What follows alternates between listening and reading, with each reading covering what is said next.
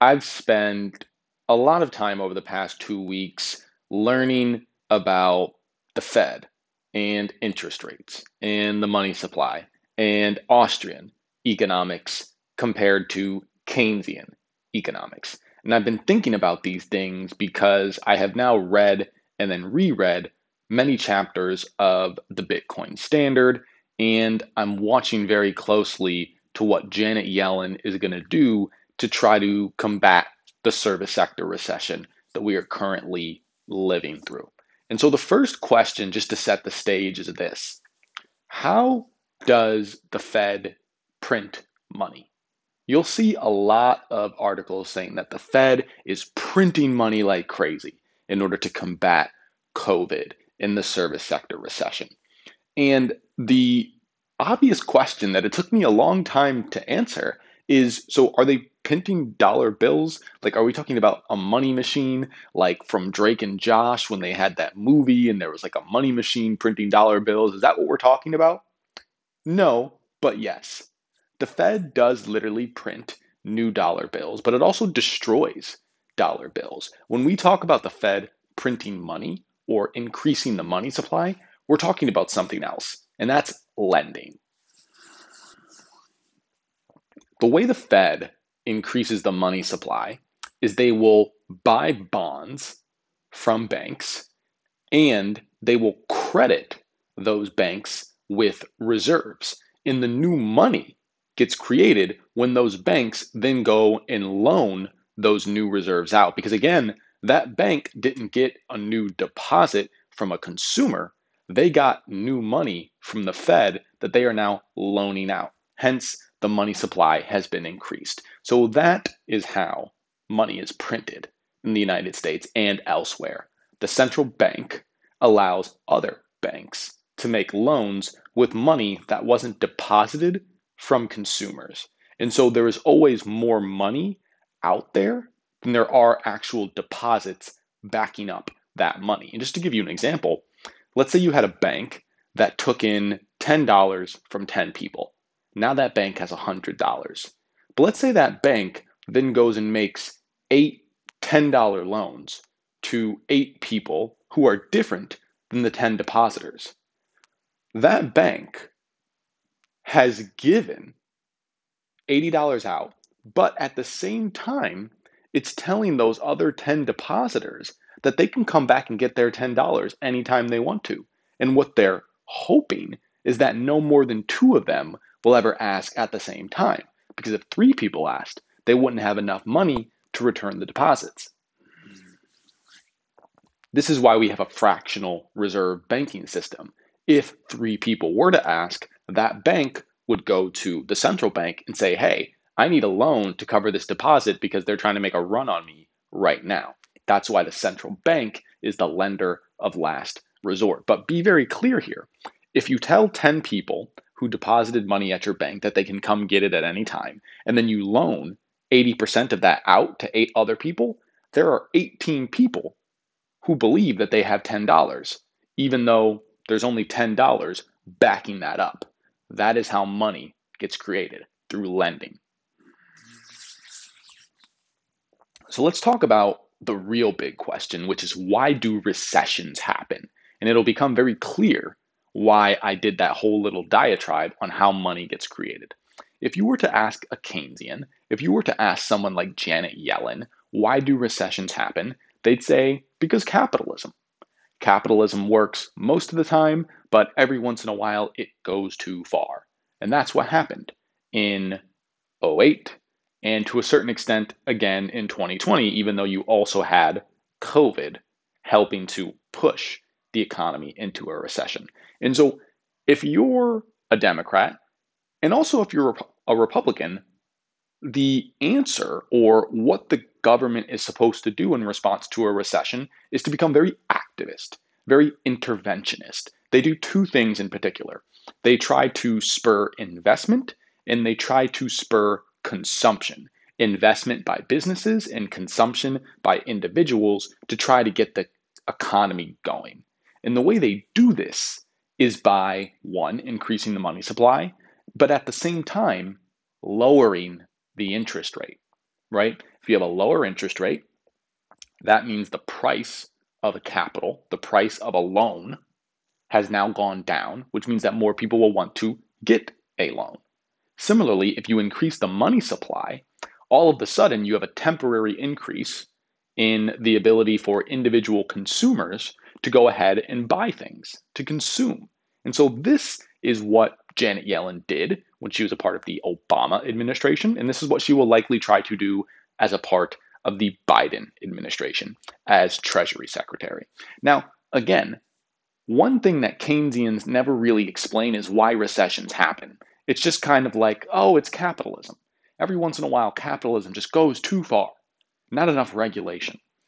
The Bitcoin Standard author, Safidon Amos, still don't know if I'm saying his name correctly, he would argue that no. It's not capitalism that causes recessions, it's unsound money and interest rate manipulation.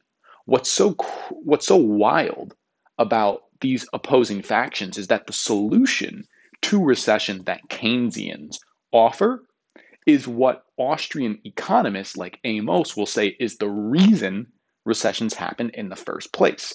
Let's go through his logic. So, if you have a bank that wants to increase the money supply, they're going to create money, like I said, by buying bonds from smaller banks and crediting them with reserves. They have now created money when those banks go ahead and lend. Now, when you give a bank all of these extra reserves, that bank wants to get rid of those and get those out there into the economy as quickly as possible. And if you just give them a bunch of new money, in order for them to be able to get that out quickly, they have to lower the interest rate. So the Fed can't actually tell the banks what to do, but they can incentivize them to do the thing that they want them to do. And so by lending, these banks are increasing the money supply and they are lowering the interest rate. And so what happens when you have an increased money supply and a lower interest rate is you have a bunch of producers that are now taking all of this very cheap money and they're going to start going and building things and investing in different projects. But the key point to make here is that because new money has been created, there has been no deferred consumption. In a really good economy, in an economy that was not controlled by a central bank, that didn't have unsound money that could be printed, the only money that would be available for investment would be money that individuals had set aside into a bank and just left there. If there was no money being created by all of this new lending, the only money to be lent would be the deposits of people, individuals who put their money there. And if you have individuals that are saving, putting their money in a bank, then they are deferring their consumption, right? You can have investment without increased consumption, which is not what Keynesians and Janet Yellen is trying to do. The reason this gets so out of whack is because when there's no deferred consumption, the businesses that are creating consumption goods just keep on creating consumption goods. When you have all of this new money that investors want to use to purchase capital goods, the capital goods are not any higher relative to this new money. What that means is you have all of this new money chasing the same amount of capital goods. And what's going to happen eventually is the capital good producers are going to have to hike up the price. And usually this happens over time. And so you'll have lots of investors, lots of businesses that have taken money from all of these banks very cheap. They've started projects. And then all of a sudden, the price of capital rises to a level where their project is no longer viable. The price has risen so much that they can no longer make a profit and they have to stop. And the key point to make here is that that would not happen if the amount of money that they were able to get from a bank was equal to the amount of money that was being saved by individuals. Because if individuals are saving, there's less businesses producing consumption goods, more businesses producing capital goods, and most importantly, because the price has not been manipulated, the investors can be sure that their project is going to be viable from start to finish and that there's not going to be a crazy price hike because of all this new money chasing the same amount of capital goods.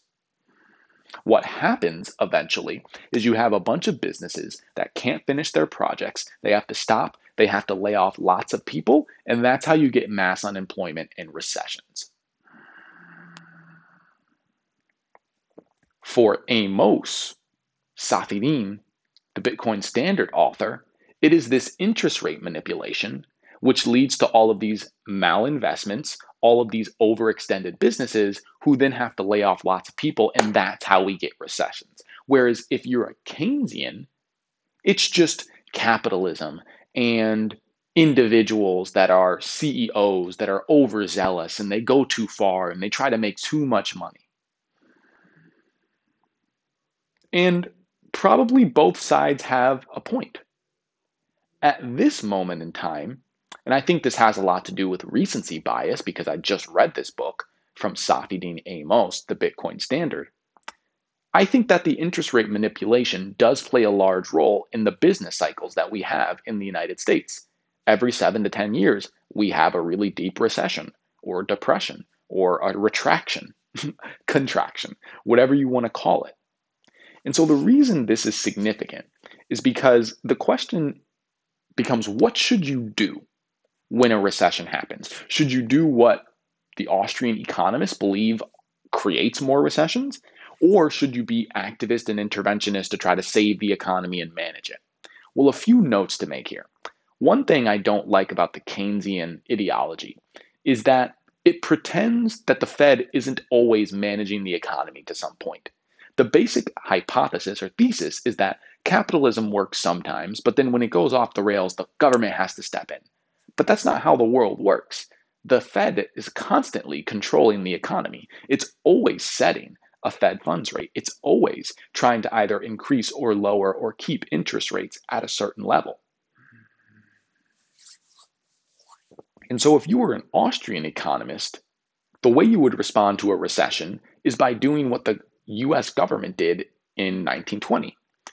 It was a really interesting time. You had the Spanish flu in 1918 to 1920. You had World War I that ended in 1918. And you had lots of inflation and an increased money supply because the US, as well as other countries, were printing money in order to finance World War I. Eventually, you have a recession in 1920, but the recession was over by 1921. It's one of the quickest recoveries we've ever had. And the way Safiedine Amos tells it is it's because the government was very hands off during that time. Warren Harding, I think, was the president. They lowered taxes, they lowered government spending, and they just allowed wages to adjust, which, by the way, is different than what Democrats or Republicans would do. Democrats love government spending, and Republicans love to lower taxes. In this case, what they did was all of those things, or rather the opposite of those things. They lowered taxes and they lowered government spending and they had no price controls. They just let wages adjust freely. They just kind of took their hands off the wheel. And by the way, that's not the kind of thing that would be tenable under a Democratic or a Republican administration in today's day and age. Because again, politicians can't be seen to be doing nothing, even if doing nothing may be exactly what the economy needs. To be clear, the 1920 recession was deep. It was really, really hard, but it was over quickly because to a certain extent we learned our lesson. We paid the price of that increased money supply and increased inflation. What we do now is we kind of bail ourselves out and then we have a long extended recovery to boot. And that is what, if I was a betting man, I would bet is going to happen now. We're probably going to be in 2024 or 2025 before we actually recover all of the jobs that we lost due to the pandemic recession, as people like to call it. And so Janet Yellen and Joe Biden can't be seen to do nothing, even if that might be better for the US economy in the long run. I mean, think about COVID. Gavin Newsom just did a new stay at home order. Now restaurants have to close at a certain time and you can't go to certain restaurants to dine in. And from my perspective, based on what I know and the information that I've seen, It's not restaurants that are driving the COVID spike, but that doesn't really matter because Gavin Newsom has to do something. He has to be seen doing something. He can't be doing nothing. He has to be seen doing something. It's for show, it's for politics. And so I know that Janet Yellen is going to try to spur economic investment, spur consumption. And to be honest, it would be great if we lived in a world where the Fed hadn't been controlling the interest rate and the money supply for decades, centuries. But that's not the world that we live in. And we have lots of service sector employees, workers, many of them Black and Hispanic women, who are out of work. And shit, if we have to increase the money supply to make sure that they can eat, I'm down. But I understand what's going to happen in the long term. In the long term, we're going to have a very long recovery. We're going to have another recession at some point between 2025 and 2030. And we're just going to keep going through this cycle. And every single year, US dollars are going to lose their value relative to the yuan, the euro, gold, Bitcoin. And so all I can do is just watch and sigh and dollar cost average invest in Bitcoin, I guess.